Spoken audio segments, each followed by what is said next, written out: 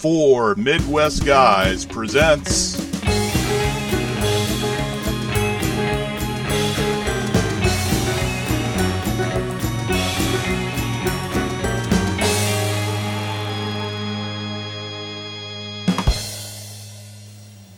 Hello everyone and welcome to another episode of Movie Masochism. That's right, that's the show where I, for Midwest Guy Zone Jay-Z, subjects myself to some, let's say, less than reputable movies. And this week, well, we enter our first month into the month of Halloween. That's right, my favorite time of the year. It's time to watch a whole bunch of horror movies. Get your Halloween costume ready. As you guys can see, I'm hard at work down here trying to rebuild my Halloween outfit, mostly a prop, which is my Ghostbusters Proton Pack, which I don't know if we can. I'm going to do a little shameless plug here because I love these things. My friend designed these labels for me, and they're UV coated, weather protected, because last time, well, I should say the only time I brought out my Proton Pack happened to be during a pretty rainy day, and I made some really shitty paper printouts, and yeah, they didn't go well. But my friend Sal over at Buckeye Ink Works, you can check out their website or their Facebook page, Buckeye Ink Works. Get these awesome sun and weatherproof labels, so if you got anything on your costumes to make, feel free to check them out. That's right. So for all four of you out there that watch my show, you just got to hear my advertisement. But nope. So anyway, so tonight, or today, whichever time of the day you have to be watching this, I am going to be checking out the 2014 movie I, Frankenstein. That's right. So, before The Mummy came along and ruined Universal's Dark Universe attempt to try to rebrand their whole classic Universal movie monsters, there was this movie in 2014 that tried to do kind of an update of the Frankenstein story. They tried to, like, jazz it up. They had the special I, Frankenstein 3D release. So there was that. I didn't see it because I can't remember. I think it came out around like January or February of 2014, and the only thing I remember about it was that, I mean, to this day, it still holds a 3% on Rotten Tomatoes. You know, that site that everybody likes to go to and say, what the hell with them? They're not a good barometer of what's good and what's bad. I mean, it's just like their opinion. I'm like, I digress. But 3%, like when you start getting into the single digits of a movie, it's pretty abysmal. I mean, at one point, like movies like the Emoji Movie had a 0%. There's Flatliners had a 0%. I think I might get to those movies in future episodes, but for now, because it's the month of Halloween, I'm going to kick off my Halloween month with my crappy horror film, which is the reboot. Well, I should say the Frankenstein reboot of I, Frankenstein. Another interesting little note. I also like to follow the Golden Raspberries. I'm also a bit of a award buff, as kind of another show on my kind of little sub show. Got a little bro that reviews movie Oscars stuff every year. But I also like to watch the Golden Raspberries too. Or not watch them, just kind of like watch what gets nominated, or if I've seen a lot of them, because at one point I'd seen pretty much everything that was on one year's list. Like, I think it was 1998. It was like Armageddon, Spice World, Godzilla, the Psycho remake. There was a ton of crappy movies that year, and I think it was the first time I remember like being aware that there was a site dedicated to like the worst in movies. And I thought for the longest time that I, Frankenstein was actually a nominee, or, you know, had like a bunch of nominations, or like, because by this point, like around this time, 2014 or so, they started to have like the worst sequel, worst reboot, worst, just kind of like something like that, like something that like reboots, remakes, or sequelizes, or that sort of thing. And for the longest time, I thought that it actually got nominated for stuff because, well, come on, 3% Rotten Tomatoes, it's kind of a given. But I looked it up today to kind of see like, what the Razzie noms were, and apparently there weren't any. So this movie's like so forgettable that by the time the Razzie nominations came out, which is like, usually it's like the day before the Oscar nominations come out, so it's kind of fun for me. When they came out, they didn't even remember this movie. Like, its 3% was so bad that it was just forgettable. So, I'm not sure what I'm in store for here, but I figured, you know, Halloween, I'm going to have a couple of weeks here where I do like a whole bunch of horror-themed stuff, and I think it might be a nice little seasonal hiatus, because I'm about to, after this, you know, after I wrap up the Halloween season, I'm probably going to be pretty deep into another film. So I've got like a company position on that, so there's going to be a couple weeks that I'm probably going to be very busy just being on set and getting all this other stuff done. As you can see, I'm also still trying to work on my Halloween project too, so I've got to try to juggle doing this, my project, my show, my other projects, and when this movie picks up, which I'm thankful for work. I'm very thankful to get a lot of work, and all I can say right now is I'm also going to be working on a horror film. So it's going to start like about the week before Halloween, and it's going to go into November, probably end like right before Thanksgiving does. So my Halloween gets to go through the month of November. I'm excited. So anyway, I'm digressing, of course, because I don't know a whole lot about this movie going in. All I know is it's Aaron Eckhart. It tried to get people interested in Frankenstein's story again, which it's a great story, and what's even more interesting is the backstory of it too, because in college I did a course in romantic literature writers and everything, and the writer, Mary Shelley, who was married to romantic poet Percy Shelley. For any of you that haven't tuned out right now, here's where it gets interesting.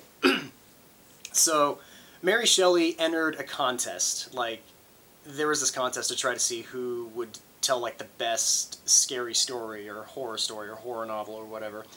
And Mary Shelley, feeling so spurned by her husband, Percy Shelley, go figure, the guy that's the romantic poet, one of the fathers of romantic poetry, treats his wife awfully, and she ends up writing a story that she felt close to, which was, it's kind of like, I guess if you look at it, it's like a darker version of My Fair Lady, where she felt that he was trying to mold her into this perfect being, and when she didn't turn out to be the perfect being that he wanted, she felt rejected, and she felt like the monster, like the cast out, and so she created herself as the monster and her husband as the doctor.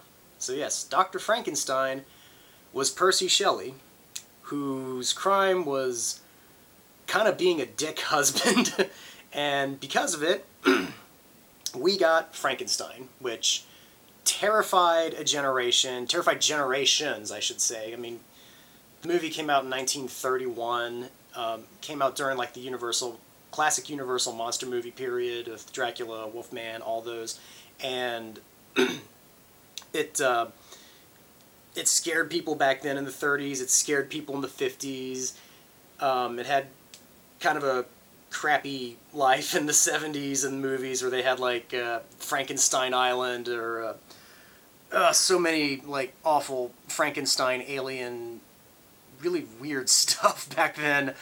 But then you get to like Kenneth Branagh's version in 1994, which I think was pretty good, and I'm also just a sucker for a good Patrick Doyle score, and Patrick Doyle does like all of Kenneth Branagh's films, and yeah, I thought it was pretty good. I mean, the makeup was nominated for an Oscar. It was great looking makeup with having like Robert De Niro's body completely covered in stitches, and it was a great like body prosthesis, and you know, and it was a great retelling of the story. So it's one that if you get into the themes of and get into like the real mindset, like it can be done really well. Like director James Whale in 1931, when he made Frankenstein and The Bride of Frankenstein, I mean, he did those movies really well because he poured a lot of himself into the story of both the Doctor and the monster, and it's one of those stories that I find it's one of those stories that the backstory of something is always so much more fascinating, and especially knowing like how well the story is received. So yeah, I kind of have a bit of a connection to the classic Frankenstein stories. I digress. So yeah, I'm going to kick off I Frankenstein here. I've got my tub of popcorn, which I know I didn't do it last week when I did Disorderlies, but yes, still have my ceremonial tub of popcorn, and as a Midwest guy, I have to, of course, have the local brew. Not so much a brew, it's like really addictive ginger ale. Ale 8, and can't be in a can. Always has to be in a bottle. So I made that mistake in my pilot. Didn't make it again this time. So got the bottle, got the popcorn, I got the movie. So when I come back, I will have seen I Frankenstein. Is it worth the 3% on Rotten Tomatoes? Or is it pretty okay? I doubt it's going to be anywhere close to the Mary Shelley story, but we'll see. See you soon.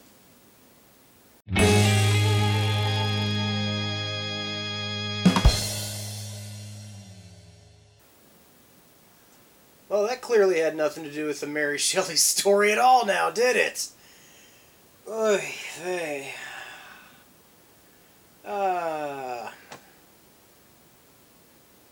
Yeah. It's bad. I mean, I go into the show, what do I expect? You know, I mean... do I expect, like, any of these movies to secretly be good? Probably not. This one, yeah, I can see how it was forgotten at the Razzies, because I'm probably going to struggle to remember a lot about this movie in about, I don't know, an hour or so when I start doing anything of merit.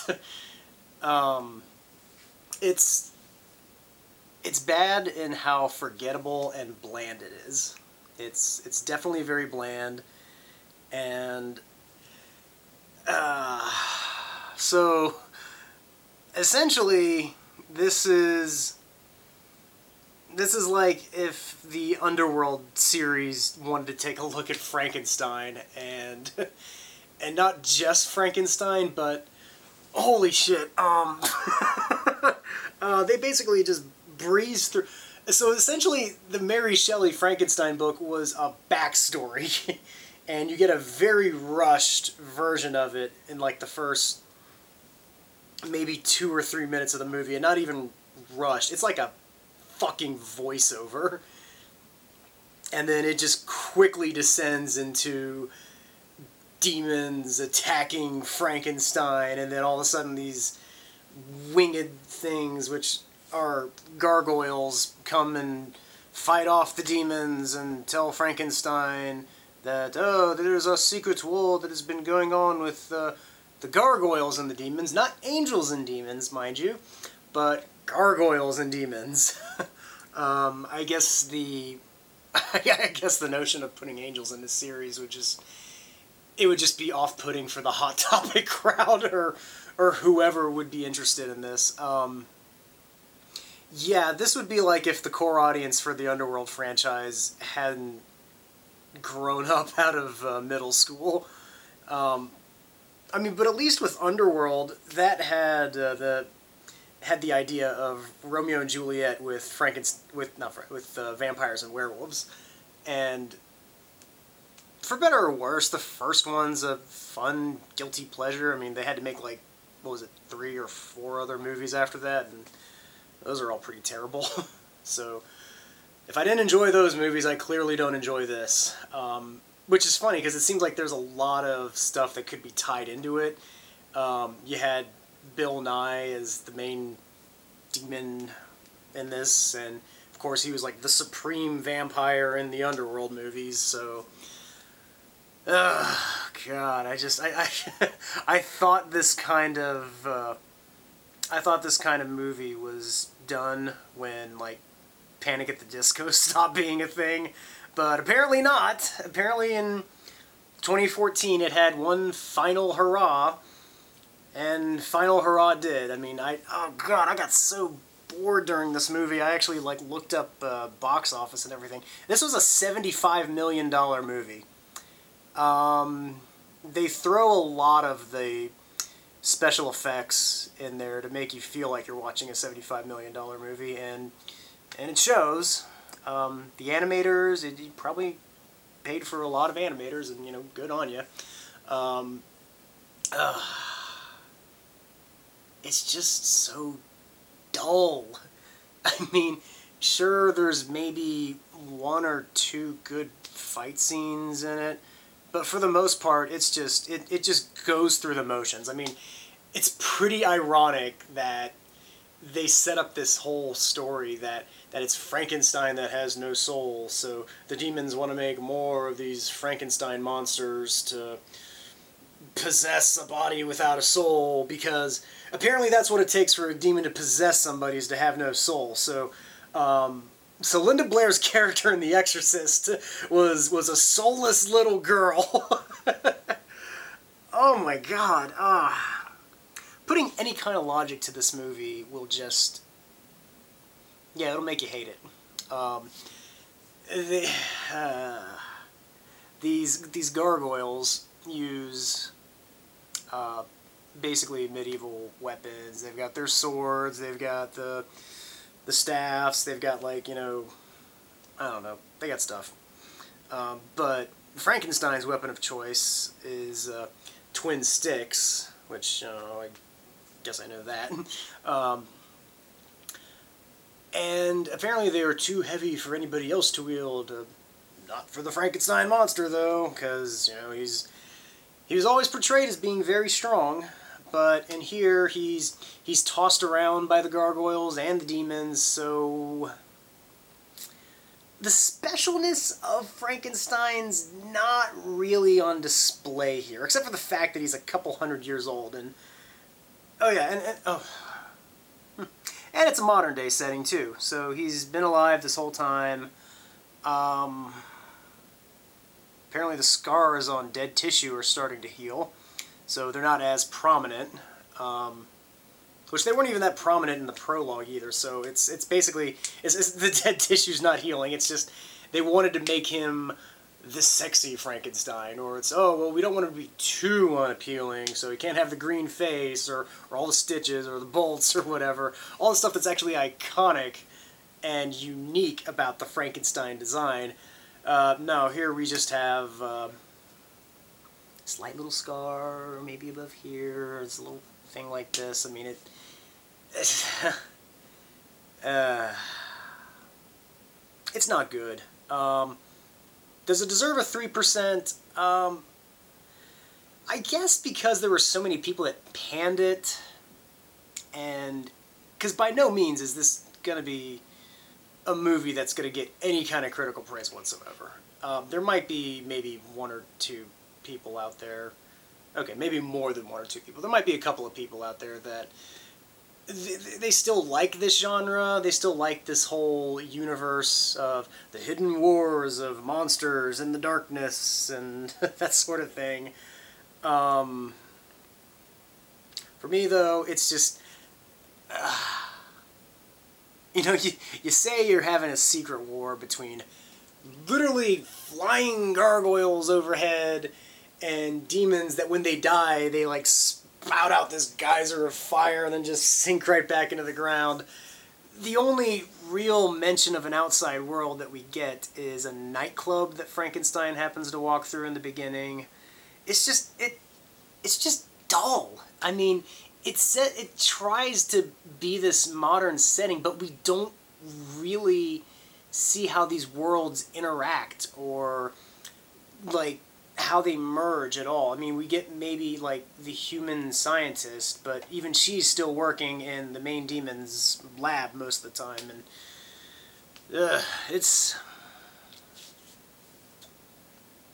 stuff happens. I didn't care. It just went from one plot point to the next, and I could tell from, like, minute 10, I was like, alright, this is basically going to end with a giant battle at the end between all the gargoyles, all the gargoyles and all the demons, and Frankenstein's gonna go up against Davy Jones. Oh God, it's just there's a difference between the bad movies in the 80s and the 90s in which it's like the old JFK saying, you know, even if you fail greatly, or it's something along the lines of, if you don't strive for greatness, I was like, if you don't fail badly, something along the lines of, if you strive for like really grand expectations but just fall so short of them, I mean, at least you tried. I mean, there's a starting level, there's your expectations, and then your failure. This movie doesn't feel like it's really left the starting ground. Like, it's literally just that line of, we're a movie. And I'm sorry, that kind of blandness, it gets to me, because it's like it didn't even try. And the sad thing is, it's a solid cast, and I've said this in other shows too. I always feel bad for actors straddled with bad source material and bad direction. And yeah, I mean, I like Aaron Eckhart. Aaron Eckhart is a very charismatic and a very interesting actor. Like, I've seen him in The Company of Men, and of course we all know him from The Dark Knight as Two-Face. In The Company of Men, Thank You for Smoking. I mean, the man is a really good actor if he's given good material. And in here, I think he was really hoping this was going to kind of be his Batman role, where he breaks out, or maybe something that kind of gives him a franchise to go with. I mean, but he's basically like a one-note performance in the film. Like, it's literally like he found Batman's gravel voice in The Dark Knight, and it's just kind of brooding and growling and, oh man, I have no soul, and there's a human with me now. It's just, he didn't get a chance to have his charisma that he normally gets to exude. And Bill Nye, I really like Bill Nye. I mean, think about it. He's in, like, Shaun of the Dead and Hot Fuzz. I mean, Pirates of the Caribbean. I mean, for all the faults of Pirates of the Caribbean, and the fact that you never really see Bill Nye's face in those movies, you still get a bit of his, you know, grand performance. And Love Actually, he was really good in Love Actually, too. I mean, the guy can have some real fun if he's given material that's fun to work with, or at least given free reign on set to have some fun with his stuff. I mean, there are times I could look at when he's delivering a line in this, and you could tell he wanted to break out, but it was just such by-the-numbers dialogue and scenes that, oh god, his first main bad guy scene in the beginning, where this Frankenstein kills 7 demons in the hallway. I'm sorry, ascends or descends 7 demons or whatever. That's what they call them when they're dead. I mean, it's like the demon equivalent of retiring a replicant. So the one survives and comes back and tells him, oh, Frankenstein is alive, he's here, and he's done this, and blah, blah, blah. And then he has that stock moment where the survivor comes back to the big bad of the movie, and the big bad, of course, either hits or tries to kill him, and of course he's like, oh, proceed to tell me what I would have wanted, or something like that. But we never see that again, and that's the only moment that Bill Nye has anything, and even that scene didn't allow him to have any kind of charisma. It's just, it's one of those movies that to have such mediocrity be successful. And this is why I guess I don't like the Underworld franchise, is because I could tell that because it's successful, that there's kind of an audience that will accept mediocrity, and this movie goes beyond bored in mediocrity. It just wasn't It didn't engage me. It wasn't fun. That's the other thing, too, is it's no fun. There was nothing fun about any of these worlds. I mean, because we don't have a chance to get to know any of these worlds, because every time that you want to know more about a character, it just tries to throw you into a world, but then before you can get to know the world, it tries to throw in another character, or it tries to throw another plot point, or another action scene. It's just, it doesn't know how to handle the world it's trying to create for itself, and it's also just such a betrayal to the source material. It just doesn't get the notion of why Frankenstein is such a tragic character. They bring up the whole no soul thing, but they don't give off any stakes or any kind of reason for him to be the tragic character that he is. And it's boring. It's bad, and it's boring, and it's just something that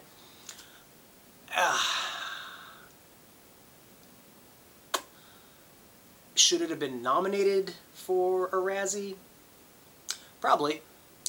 I've realized that I've only seen one other of the Worst Picture nominees, and we may get to the others later on in the show.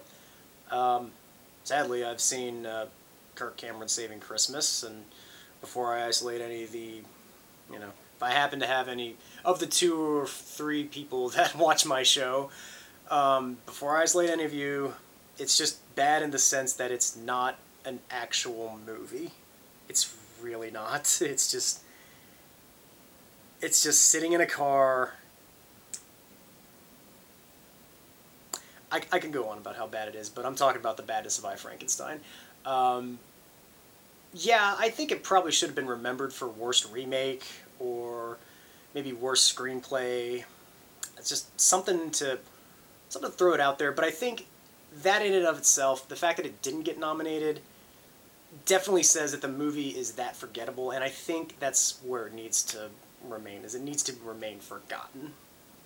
And yeah, it's yeah. Well, tune in next week when next week, or when I get to the episodes. I will try to get to my next episode. I look at another start of a movie that actually did end up becoming kind of a franchise in and of itself. Something from the early 90s that may have continued on a direct-to-video basis. So, tune in for our next Halloween episode, and until then, may your next theater experience be an enjoyable one.